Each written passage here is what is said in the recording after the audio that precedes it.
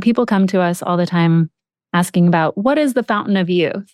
So I love to talk about what's the difference between a grape and a raisin. And the difference is water. The grape is filled with water and hydration, and the raisin isn't. And so our Sakara Beauty Water Drops are ionic trace minerals that help your body absorb water better than just pure water alone. So these water drops contain all the major electrolytes plus trace minerals to keep your cells hydrated on a better level. I love to put our beauty water drops in every glass of water that I drink. I can really tell the difference when I'm properly hydrated and when I'm not. I really see it in my skin. They say that focus and attention is really connected to hydration. Your brain is made up of so much water that even a small change in hydration levels can change your brain composition. So there's a reason our parents were always like, you're not feeling well, drink some water. Not just for your skin, but for your brain, for your energy, for your joints, your muscles, your tissues, and other places within your body that we want nice and moist as well. I knew you'd go there, Whit. Had to. For all my perimenopausal women out there. For sure. Go get your drops. You can find more details on sakara.com and enjoy 20% off your first 2-pack of our beauty water drops with code POD. That's sakara.com, SAKARA.com, promo code POD, POD at checkout.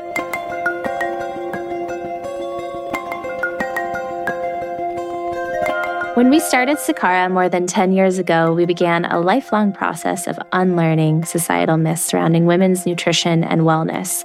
Today, we're excited to welcome back our friend who challenges status quo for women's gynecological and hormonal health, Alisa Vitti.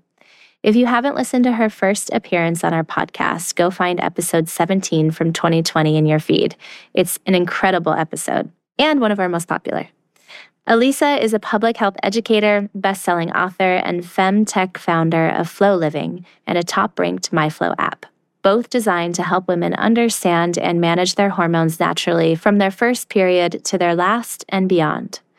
We hope you enjoy our conversation with Alisa on why she looks to menstrual cycles as our 5th vital sign, why she'll never give up on her mission to help all those who have periods see it as a gift, and her answers to some of our listeners' most asked questions about perimenopause, hormonal birth control, and so much more. Please welcome Alisa Vitti. Welcome back to the Sakara Life podcast. We're so excited to have you back. Your episode, which for any listeners who haven't listened to it yet, that's episode number 17. It's one of our most popular and most listened to episodes. I think our audience is very interested in hormones, and you have kind of been dubbed the hormone queen out in the world. So we're excited to have you back on. We're going to ask you some questions like we normally do. And then we actually asked our audience via social media what questions they had for you, what they wanted to know about hormones. And so we'll get into those. I love it. But before we do, we start every episode with the same question, which is, what is your mission here on Earth? Yeah, and maybe if it's changed, it's been 2.5 years since your first podcast with us. So, has anything changed for you around your mission, around your work? How has it evolved? Well, I have no recollection of what I said answering the question last time. So what I can say that's true is I'm on a mission to build a platform that allows women to understand and fix their hormones from their first period to their last. And very proud to have just celebrated our 10-year anniversary at Flow Living. We've helped already 500,000 women help their, deal with their hormone issues. So we're making a good dent in achieving this goal of really making mainstream what I think should just be normalized, which is a more broad look at what first-line gynecological care should be, which, is way, way beyond just prescribing birth control to kind of fix everything. So, and I think to bring some levity and gender equality to the conversation as well. One of my favorite things about your work, other than what you just said, is that you do bring the feminine lens to what is very typically a male lens on health. So from biohacking to hormonal health to fitness, et cetera. Like, I think you bring a really important female POV and recognize the difference in us from a biological perspective and how we can use that in our favor, really. I mean, if you have a cycle, it's such a gift. And we're given a narrative from the beginning that it's not, and it really shortchanges you in every possible direction when you don't realize what it is that you're sitting on, so to speak. And once you do understand kind of the mechanics of these hormonal phases and the hormonal shifts that you'll go through across your lifespan, it's just such an advantage. It's just something that you can leverage to look and feel your best, to remain symptom-free.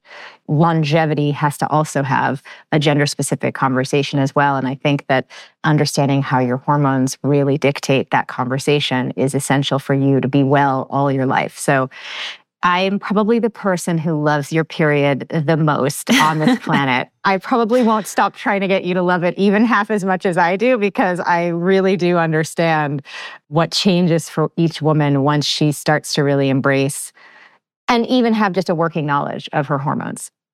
I think you were the first person that I heard say that your period is your, sixth vital sign? Fifth vital sign, and that there's so much information that we can learn from it. And that, we need to get to know our bodies on a deeper level through our cycles. I remember you talking about even looking at what color is the blood and what is that saying about your overall health, that it can be this window into our health and our vitality if we look a little bit closer. It's so important. I want to say two things there. One, that the American College of Obstetrics and Gynecologists decreed that your cycle must be considered a fifth vital sign. This is back in 2015, 2016. So this is not just my opinion. This is from the sort of medical levels down. We should be thinking about our overall cycle health as importantly as we consider our temperature, our blood pressure, and other things. But the difference for women with this vital sign is that we lack a tool that's as convenient as a blood pressure cuff or a thermometer to take the pulse of statusing how is our cycle doing. And it leaves us really with a huge blind spot for a biomarker that is critical for your overall well-being. So that's the sort of first problem. That being said, we live in this wonderful moment of femtech things that are happening and wearable devices. And though there still is not a precise tool for women to use, there are tools that we can use to help us get around having a complete blind spot. We can have some visibility into, for example, basal body temperature tracking and have that populate into an app on your phone. You can use urinalysis strips to see where you are in your ovulation journey, even if you're not trying to conceive. There are things you can do that free you up from having to convince a doctor to write a script for you to get blood work, which has its own limitations. And then the other thing that you mentioned, which I think is important to note, is that biohacking has this very specific flavor that I think doesn't really include women in the conversation in a way that I would like to see happening. There's still this sort of gender bias. And when we think about wellness and all the trends, skew really toward what's happening with studies, which is leaving women in the reproductive years out. And so it's frustrating because there you are reading magazines, reading articles, reading up on what you should be doing. And they're presenting you with the latest research that has left you out of that research, but without fully disclosing that, you think it might apply to you. You're trying things, changing diets, doing fasting, doing this and that, trying all these things, and they can actually disrupt this really powerful and delicate system that you have. So it's not easy for ovaries out in the world. All that being said, between the lack of the tool, these sort of gender bias conversations, and the fact that we're swimming in this massively endocrine disruptive environment with chemicals everywhere, it is much more challenging for women to have healthy, balanced hormones and to age hormonally much more slowly than what we're seeing. We're seeing a lot more rapid hormonal aging, women going into perimenopause earlier, starting menopause earlier.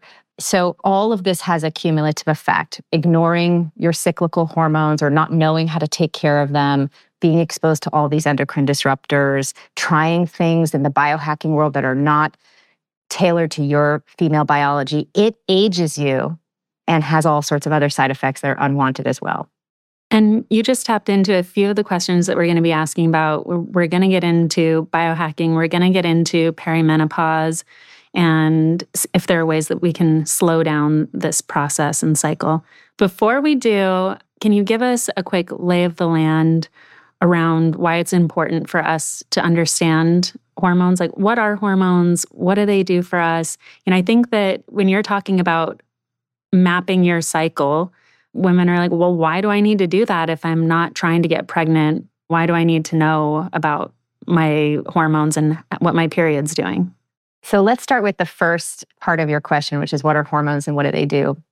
Hormones are the chemical conversation that is being had in between these target glands within the endocrine system. So, the pituitary gland, the thyroid gland, the adrenal glands, the ovaries.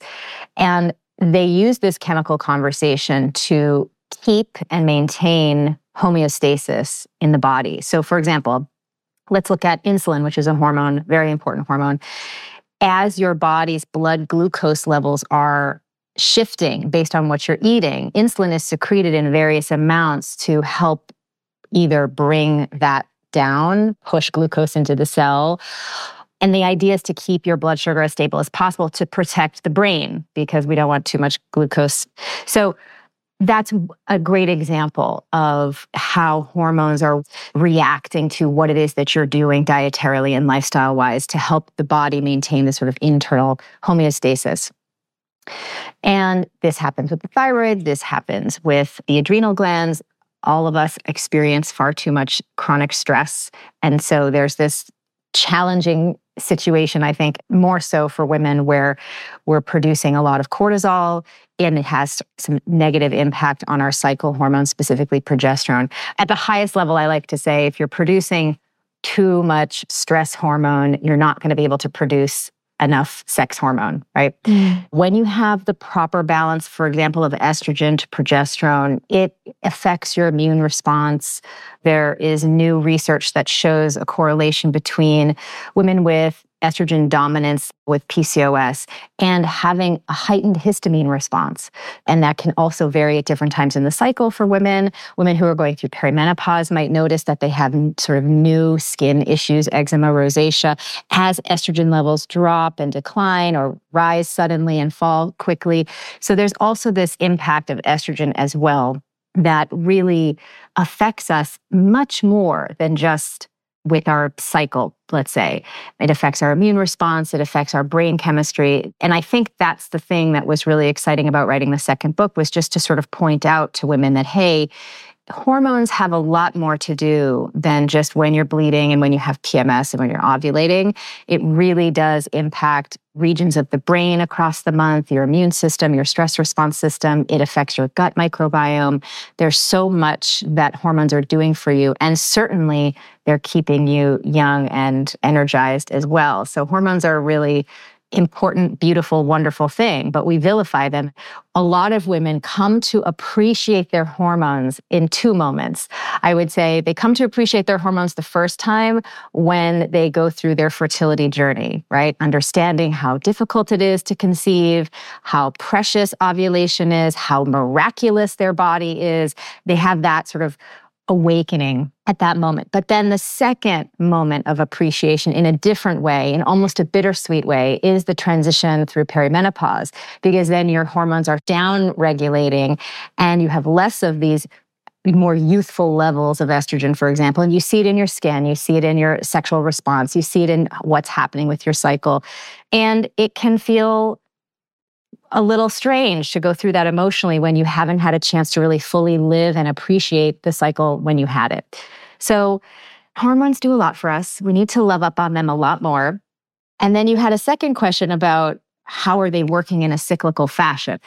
And that just has to do with the fact that you have these 4 phases of the cycle.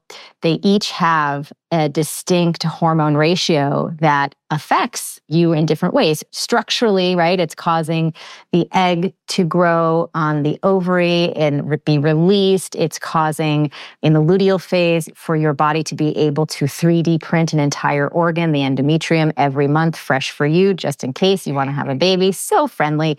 And then, causing the lining of the uterus to shed during menstruation. That's what's happening, let's say, in the uterus and ovaries. But then when you apply these hormonal ratios in the brain or in the metabolism, we also see that there are specific effects that are taking place. And it's really important to understand and appreciate that you are not the same person metabolically every day.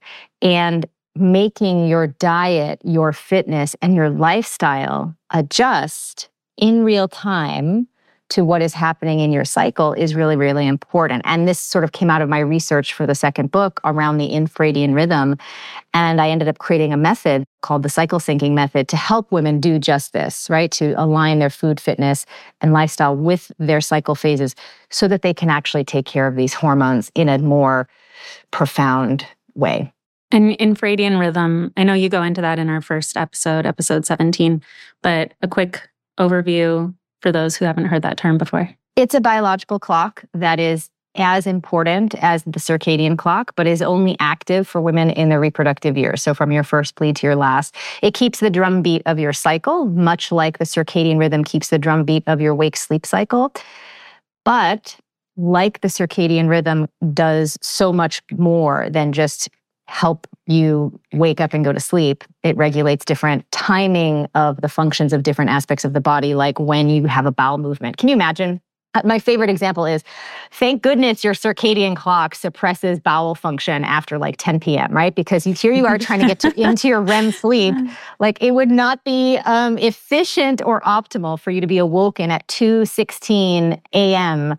because you have to have a bowel movement, right? You need your REM sleep. So just organizing all the timings of things is what the circadian rhythm does. It's super, super important. And we know from study after study, protecting and supporting your circadian clock with your lifestyle is essential, right? So everybody should be getting 15 minutes of sunlight in the morning, first early morning light if possible. And you should be protecting your eyes from blue light all day long, as well as especially at night.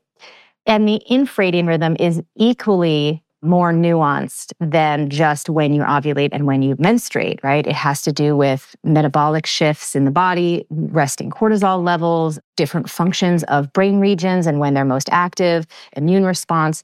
So all of this is to just orchestrate a very efficient internal ecosystem for a woman to be able to extract maximum nutrition and use fuel optimally, because you have to produce this egg every month, 3D print this organ every month, and, then potentially 3D print an entire human being.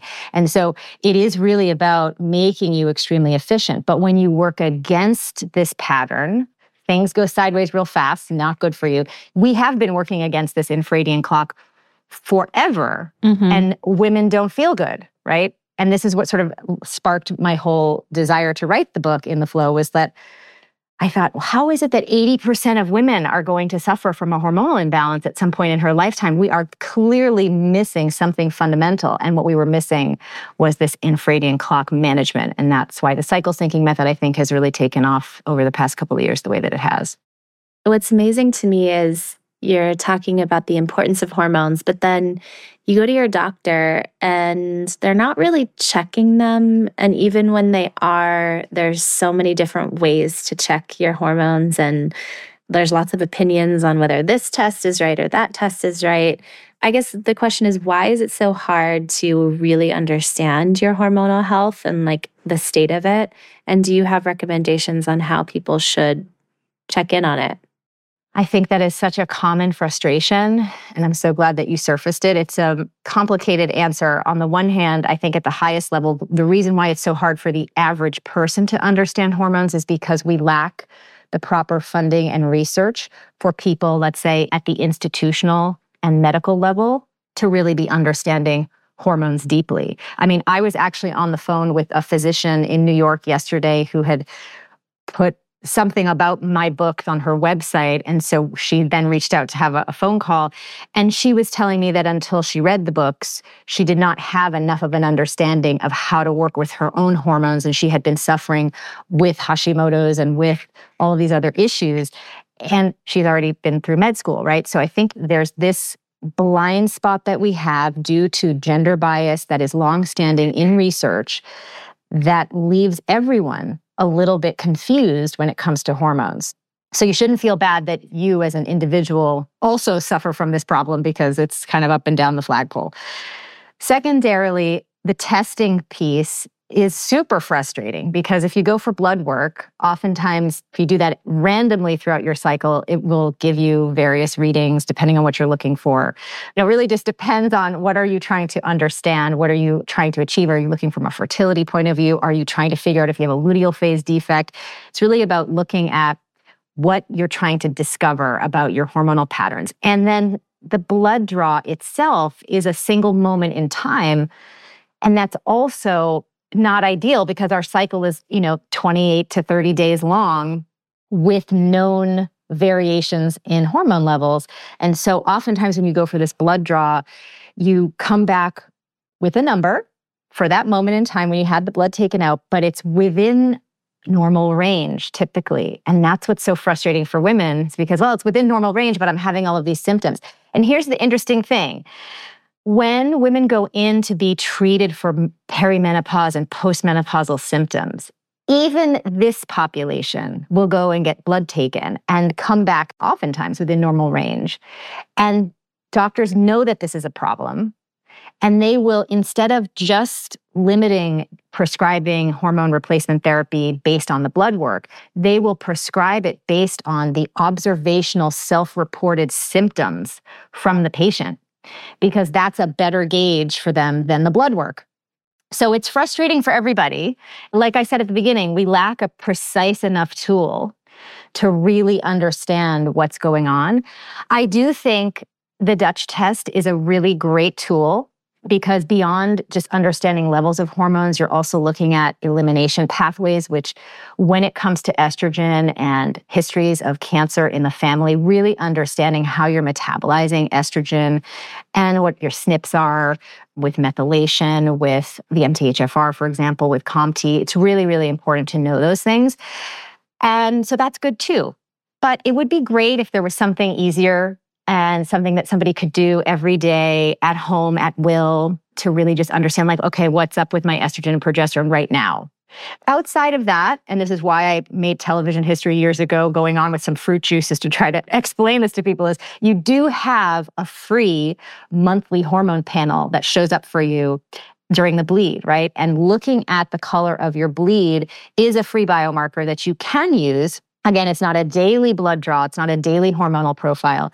But if you have the right color, if you will, of bleed during menstruation, then chances are excellent that hormones are performing the way they should. What color is it supposed to be? Like a fresh cranberry kind of red, no clots, not too dark, not pale pink, not brown staining, before and after, just kind of starts fully and ends quickly, efficiently. And if right? it doesn't look like that, then what do you do next? So many things. You want to evaluate, well, what color is it? And, we obviously have a free tool that you can use on Flow Living's website to help you understand exactly what steps you should take based on the color of your bleed so that you know where you should start. But the first things that you want to do always come down to diet. It is my firm belief after 25 years of taking care of women's hormones that the first line treatment for menstrual disorders must be dietary interventions. I know that's a bold statement because oftentimes we're hearing we believe that. It. Well, I know I'm in good company here. Yeah. But, that's a bold statement when we look at what the conversation is. It's like, well, birth control or hormone replacement therapy. And I understand why that feels like an attractive option. When I was going through my hormonal issues, if somebody said to me, listen, hey, here's this hormone that's going to evaporate everything that you're dealing with right now, I think I probably would have done it. and, we wouldn't be here today. But that wasn't available, and it's still not available. Nothing that you take, no birth control, no hormone replacement therapy, cures whatever is happening that is out of balance, right? And I think even if you're someone who's saying, well, my gosh, I'm in my perimenopausal journey or postmenopausal journey, I'd be a wreck without my HRT, BHRT, that's fine. You may need those things at a certain point. It goes without saying, you don't need me to tell you that you can't get away with not modifying your diet and lifestyle, even though you're taking those medications, because you can only get so far, right? The body has to be supported in the ways that it functions. I think I'm pretty much quoted now for the form of your self-care should follow the function of your biology. Of course, I like to add period at the end of that, because it's me. Well, I feel like I could ask you a million more questions, but we did have a lot of questions from our community. Yeah, let's get into it. I think the biggest theme was around perimenopause and menopause. So the number one most asked question by our audience was, what are your tips for managing perimenopause naturally? So when we think about perimenopause, which I'm in, and every woman at 35 begins, in the brain, very slow, gentle process. By the way, it's supposed to be slow and gentle. I feel like I should cue the Tina Turner song. We're going to do this nice and easy. That's what perimenopause wants to do with you, okay? If you take care of yourself. Otherwise, it goes the other part of the song.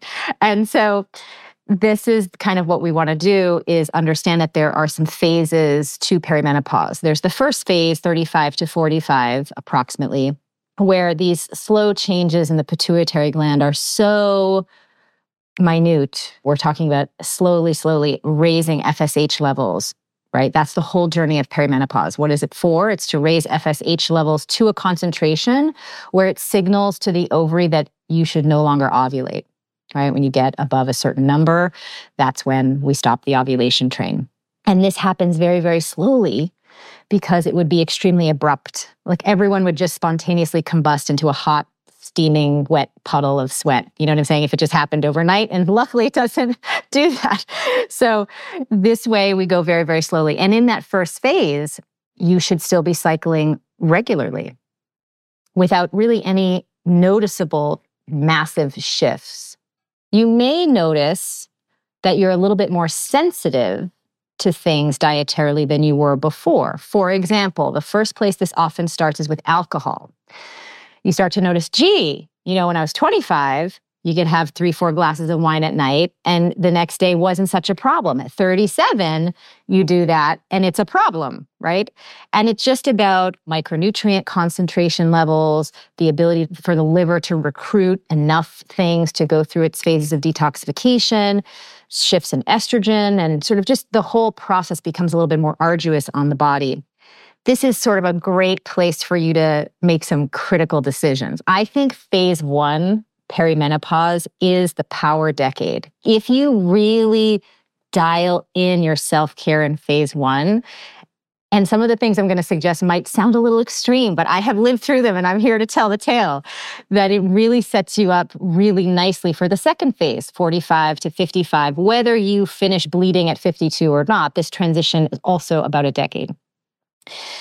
And it's really exciting how much agency you have to slow down this hormonal aging process. So 35, something that I'm so grateful that I did, that I encourage you all to really seriously consider, is to stop drinking alcohol altogether. I've come out and talked about caffeine, and I've been caffeine-free since I was 22.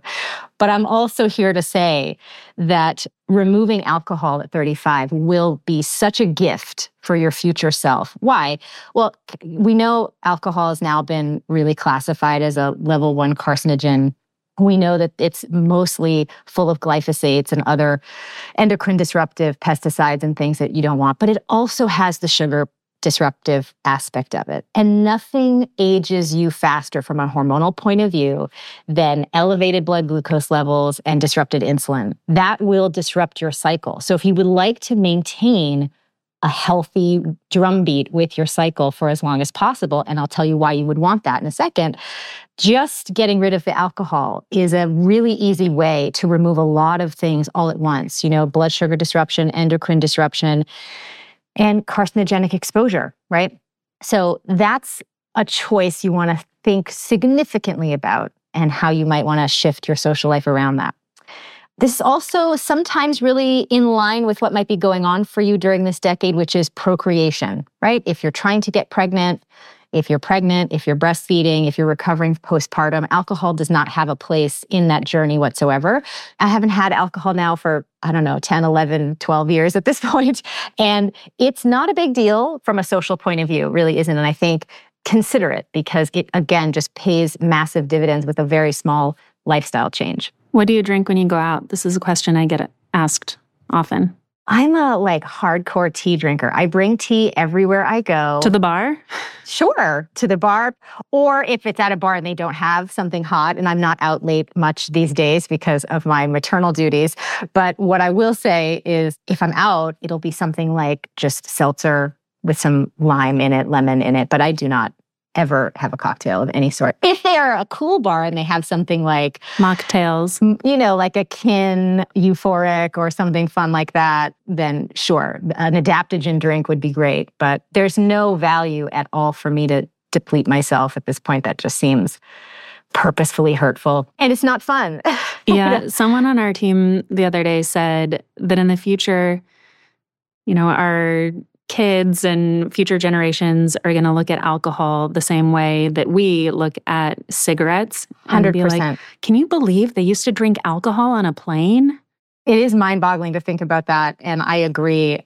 I also think alcohol production was probably very different 100 years ago from a pesticide point of view conversation. Yeah. Okay, so get rid of alcohol in this early stage. So we're talking about 35 to 45. The other thing you have to do is dedicate yourself to the cycle syncing method because nothing is going to keep your blood sugar more stable, keep your cortisol levels in check, and help you break down estrogen and protect your gut microbiome better than this method for your reproductive years. So do that practice religiously because it will protect your cyclical hormones, which is what we want. The end goal is to slow down the hormonal aging process during perimenopause, right? We want to go through this process as slowly and as symptom-free as we can.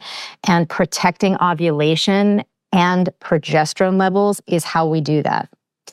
So protecting ovulation means keeping blood sugar stable. Protecting progesterone levels means keeping the cortisol conversation in check. Because like I said earlier, if you want to produce the sex hormones like progesterone, you can't be overproducing the stress hormones like cortisol and adrenaline because they steal a body's ability to make enough progesterone. And this is really challenging during this time of life because again, you may be having children, you may be going through all sorts of stressful life events, but that's what's so valuable about the cycle syncing method is it's really helping control the things you can about your internal stressors, i.e., diet and fitness stressors, so that when life stressors are happening, it's not compounding and making that doubly worse.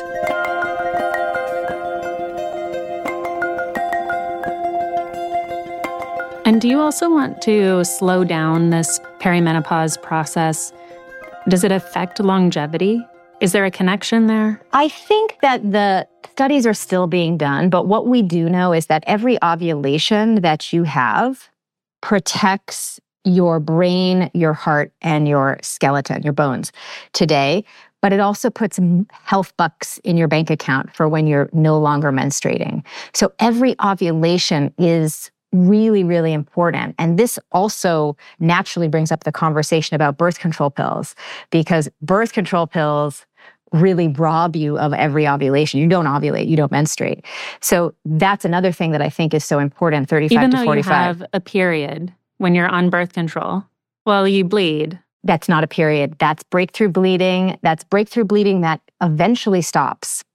Because what's happening with this medication is it's stopping your own internal production of hormones, and it replaces them with this very low dose. You're sort of in like a pseudo-menopausal state. You're not menstruating, you're not ovulating, your hormones are very, very low all across the board. And how does it affect you? I recently talked to a woman. She's 37. She's been on birth control since 16 and is now entering into perimenopause. She tried to get off of it a couple times throughout her life and had some incidences with a ton of pain and issues with a twisted ovary. And her doctors just kept putting her back on to it for her health and safety. They felt like that was the right thing to do. But there are women that are spending their entire lives on birth control. How do you think that affects perimenopause, menopause? And is it too late to get off ever? It's never too late to get off of that medication. You have to work with your doctor, of course. There are certainly extreme cases like endometriosis, like adenomyosis, where that medication could be temporarily helpful. But again, a person would still need to be modifying their diet in order to help their body deal with what is obviously an estrogen metabolism issue or a micronutrient depletion issue or a gut microbiome issue. And that, regardless of that medication, needs to be addressed.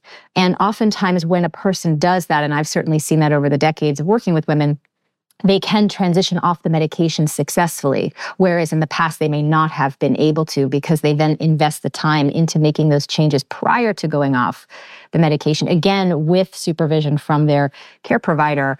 And then it's a totally different experience. So it's never too late, but you have to do it properly.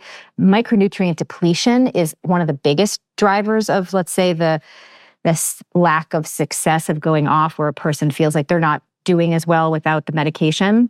And that micronutrient depletion, of course, can be caused by taking that medication, which I don't think the side effects are properly discussed before a woman goes on birth control.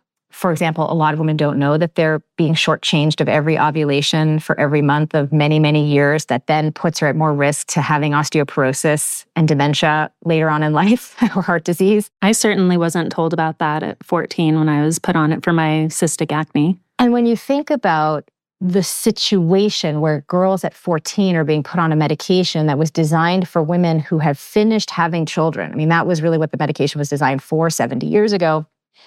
It's currently the largest unorganized live human experiment. You're asking great questions, like what does it mean if somebody starts at 14 for their longevity, for their fertility?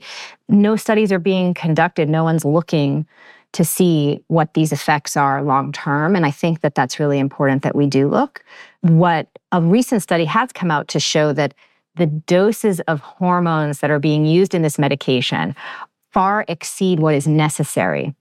That's interesting. I thought that was very, very interesting, because what it means is something I've been saying for a long time is, we only ovulate and the egg is only viable for 48 hours. What are the 28 days of hormone for? Why are we taking out the whole month if we just need to worry about this 48-hour window of fertility and then the 5 days around it where sperm can live in the body? Well, it's because people don't know when they're ovulating because they're not mapping their cycle. Again, the tool, we go back to the tool. But we have some tools, right? We do have trackers. We do have wearable things. You can know when you're ovulating now, and then you can use barrier methods. So if it's really just about preventing pregnancy, I would highly reconsider using a tracker, tracking ovulation, and using barrier methods during that few days out of the month where you have to be concerned.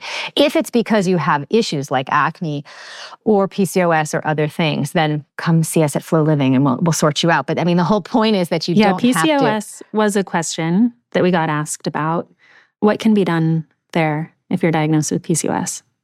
First and foremost, PCOS really has so much to do with metabolic pathways and insulin sensitivity, supporting your body's circadian rhythm, supporting your body's glucose patterns, supporting the gut microbiome. All of these things really give you an ability to get your cycle to restore itself. And I'm certainly someone who's lived through that experience.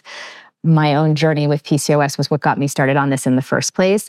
And it is totally possible for you to regain your cycle without medication intervention. In fact, medication intervention doesn't have you restore your cycle at all, now that we've established that the pill does not allow you to have a cycle, right? So I think that's the best news that I can give. And that even if there are things like metformin that can help, let's say, with blood sugar management, that you can achieve that dietarily as well. the sooner you start that process, the better, because these things are so habitual, taking care of your blood sugar, taking care of your diet. The more you do that when you're young, the more that is just part of the DNA of who you are and how you live. And so I think it's a gift to have to do this when you're younger, because it sets you up for a lot of hormonal support when you're older. And I do want to circle back to the perimenopause conversation for those who are in the second phase, as I am now. And the second phase does not mean hormonal disruption. So I'm still having my normal cycle. You can be cycling pretty normally into your early 50s. I mean, this is what's supposed to happen, right? Think about, again, why the pill was introduced a long time ago, because women were on their 8th baby at like 48. You know what I'm saying? So you are supposed to have a healthy, viable cycle for as long as possible, because it's very health beneficial. And I believe Dr. Alisa Mosconi does have some interesting research about the timing of when you go through menopause and the impact on the brain from a dementia perspective. And so we know that ovulation and estrogen have a neuroprotective effect. So we do want to protect our cycle for as long as possible, as long as that makes sense.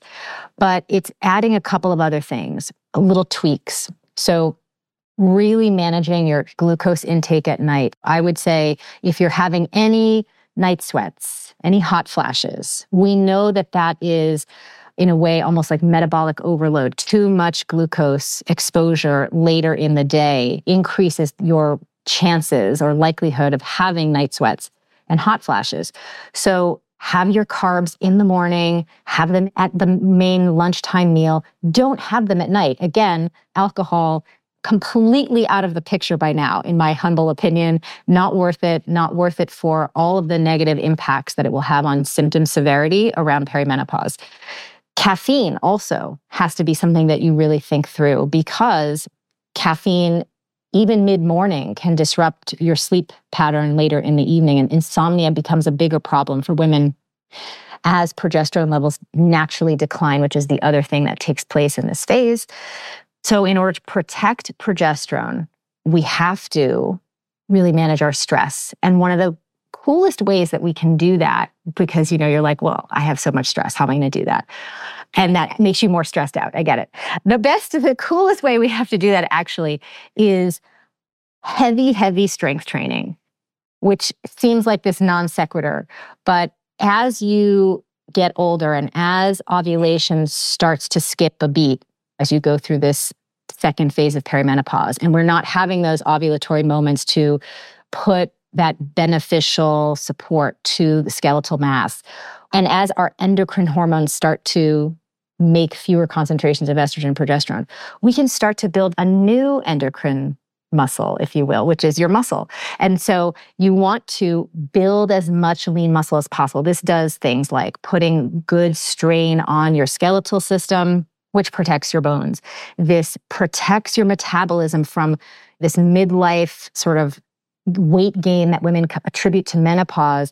It really has to do with the fact that we have this misunderstanding about how to use cardio in our cycles, and we do too much of it over our reproductive years, and then we keep doing it in our menopausal, perimenopausal years, and that triggers a hormonal response that adds to the fat storage conversation. So strength training, and I'm talking about like you're going to a gym and you're using one of those machines to like squat with a big barbell with heavy weights on it. And your goal is to see if you can squat press 100 pounds.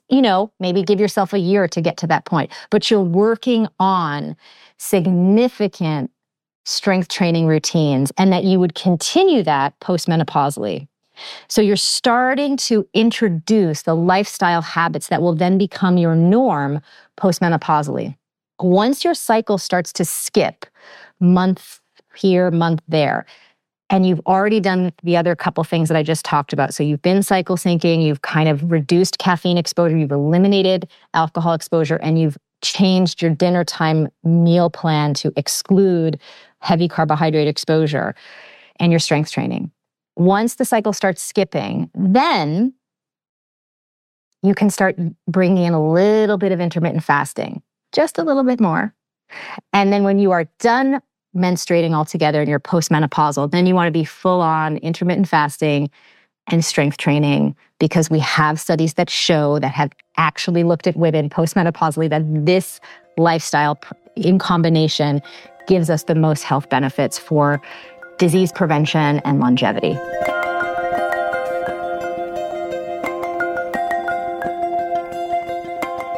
I've been really getting into the science behind metabolism and which ingredients in our metabolism powder do exactly what for our metabolism. So just to set the stage, our metabolism powder has 3 key ingredients that do 3 key things. So one, fucoxanthin, is an algae-based ingredient. Essentially, it transforms your fat composition to something that is more metabolically active. So you're actually burning more energy with brown fat than you would white fat.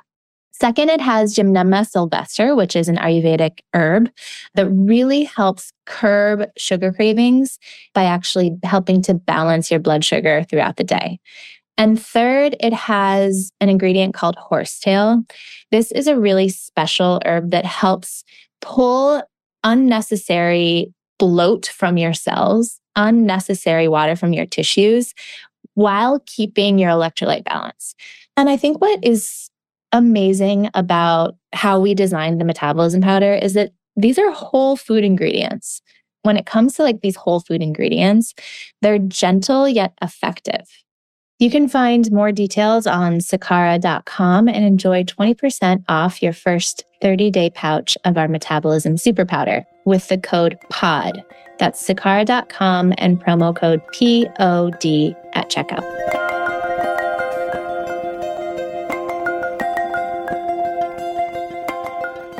What about ice baths for women? I think it's really a personal choice to do them. I think that you want to think about when in the cycle you're doing them. I mean, in my mind, the only time to really do them would be during ovulation, because from a traditional Chinese medicine point of view, that's when you're the hottest. I can't imagine any woman has thought to herself, gee, let me go do a cold plunge with this tampon or menstrual cup in. That just feels really off alignment. So go with your flow with that. Don't feel this pressure from the biohacking community, which is really skewed heavily male. Yeah. And we're listening to them as women because we lack access to information that is gender specific. And we think, this could be something that would help me. But they're describing it in a way that's researched on what is useful to the male hormonal pattern, which is circadian based. It's 24-hour based. So yes, if you're a guy and you want to cold plunge every day, go for it. But for women, I think we should be maybe encouraged. In the morning when their testosterone is high, Yeah, I think It's all good. And one other question that I had. So we had this amazing woman on, Dr. Wednesday Martin, and she and I had a beautiful conversation. It was much more, actually, my husband came on as well. And it was a lot about sexual repression for the female gender over time. And she was an anthropologist. And so she had all these amazing stories about primates and how when you actually watch them, it's actually the female desire that then starts the male desire. And we've just been mistaught in this kind of Homo sapien culture of, that it's the men that really want sex and women just kind of go with it. And sometimes you feel very sexual, sometimes you don't. But anyway, she and I kind of got into it a little bit because I started talking about all the things you're talking about birth control and, that it was put on me at 14. I didn't have anything wrong. I just said, oh, I got my cycle. And they were like, oh, here. It was like candy, I didn't have PMS. I didn't have cramps. I didn't have anything. It was like, I just started my period. Here you go. And she started talking about what a critical kind of pivotal thing birth control was for women to get out of the house, to not just end up pregnant, that it gave women this tool to really own their fertility. So I do just want to recognize that in honor of her. But also, I know you talk about cycle syncing and understanding ovulation. Are there other tools that you really believe in to help make sure you do get to family plan, another form of birth control that's not hormonal? Yeah. If you're trying to navigate this without birth control, and I agree that it was a historic opportunity for women to be liberated from their reproductive burden. I want to clarify that what I'm saying is that all technology updates, we no longer watch movies on DVDs, right? So we're streaming things now. And I'm asking for the same kind of technological update here. We know more, and we should have something that's more precise. So in the meantime, one, you should be using some sort of tracking device. There's the Oura Ring, which doesn't track BBT, but it does track a different form of temperature in the body. So they sort of reverse calculate from there. But then there's a product like Daisy, which does precisely track BBT. You just stick the thermometer in your mouth before you get out of bed in the morning, and then it continuously monitors your pattern changes so that you can know within 3 cycles exactly what your pattern is. And you can be very confident that that is something that you can rely on from a basal body temperature point of view. And then there's products like Prove, which is a urinalysis stick that you just pee on, and then it tells you kind of what your hormonal pattern is for the day, and that'll help you understand ovulation and luteal phase, which is really important as well, especially if you are trying to conceive. Luteal phase is critical. Having adequate progesterone to maintain that early pregnancy is so critical, and they're one of the few that do that. So that's sort of part 1. And then part 2 is the barrier method. That is effective, right? So women have been fear-mongered into thinking barrier methods don't work and they're not as effective. And so I always say, we're fighting so many things in terms of debunking so much of our conditioning around feeling concerned and fearful of our bodies. So let's just take this one off the table. Use a barrier method, but also get a prescription for this wonderful new, I think it's a watershed kind of product, frankly, and I think it should get a lot more attention. It's called Phexxi, Phexxi. It's by prescription, although I'm assuming at some point this will be over the counter because it's simply a lactic acid gel insert that you insert vaginally before sex, and it's not a spermicide. It just immobilizes the sperm from moving, which is wonderful. And it can hang out in your body. Lactic acid, you've used it on your face for face washes P50. and masks. It's so gentle. It doesn't create any issues where spermicide can be problematic for vaginal tissue. This is developed by a woman, and I think a really profound step forward in terms of something that we can have access to. So right now, the old tech for family planning is birth control. The newer tech is you're using some sort of tracking for your ovulation, and then you're precisely using Barrier plus Phexxi during the 5 to 7 days out of the month where if you have a male partner, you have to worry about it, right? And that's it. What are your thoughts on neem oil? Have you tried that? I haven't tried that. There are some studies to show some things that it has some efficacy, but I think that's like an advanced practitioner person who's going to be thinking about neem oil and using wild carrot seed. And I think the everyday woman would be much more served by using some more things that seem familiar. No, you're right. I told Dr. Martin about neem oil and she basically just dismissed me and laughed it off. Because she was comparing it to birth control. And I was like, okay, yeah, I get that. We're having this conversation about hormonal replacement and birth control, and I'm throwing in neem oil into the conversation. I want to add one more thing to the perimenopause conversation because of the biohacking conversation, I've seen some heavy conversations about melatonin out there and how melatonin should be avoided. It's been like this whole, vilification of melatonin. And I've seen all the male biohackers talk about it. And here's the interesting thing. There are countless studies that show melatonin's importance in ovarian health and ovarian aging. So another key component of supporting yourself, especially through the second stage of perimenopause, 45 and up, is using low-dose melatonin. Yeah, when should a woman start using it? I think you want to use Vitex starting at 35 to support sort of the FSH, LH, progesterone conversation, so long as you're not pregnant and breastfeeding. And then 45 and up, you would be using some low-dose melatonin to help your ovaries continue to do what they're supposed to do. And this is interesting because there's another company who just closed yet another series of funding. They're a biotech company, and they are looking at the melatonin pathways inside PCOS to develop a melatonin product, a melatonin derivative to potentially cure or massively improve the PCOS challenge in the body.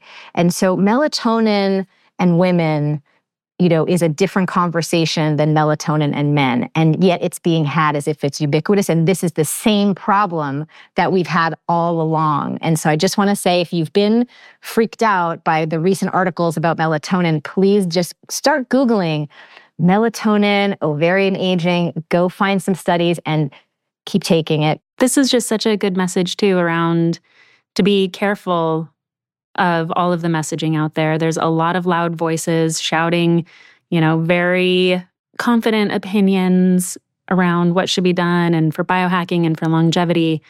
And like you said, it's mainly male voices speaking to men, even though they have female listeners. So to take what is said with a grain of salt, think about it, I do don't your think research. It's malicious at all. I really don't. But I think, this is just not that inclusive. It's a blind spot. And I think the burden is still on us as women to really recognize that is the case, like you're saying, and just take it with a grain of salt. Do our own research, look into it before just hopping on a bandwagon.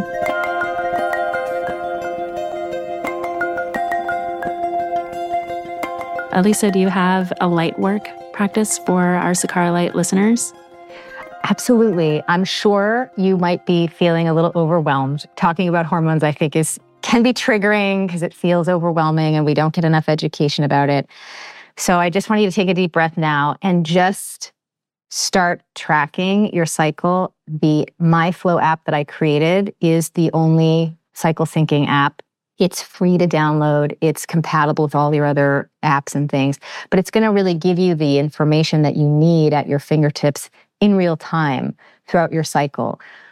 What are my hormones doing today? What does this symptom mean? What should I do? So that you don't have to become a subject matter expert. I think that is unfair. So I have built this tool to just make you taking care of your hormones a little bit easier.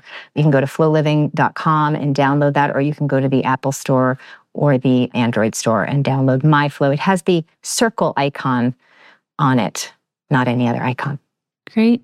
Well, we have other questions, but I feel like we got to so many of them. Thank you so much for your time and knowledge and for being such a voice for female health.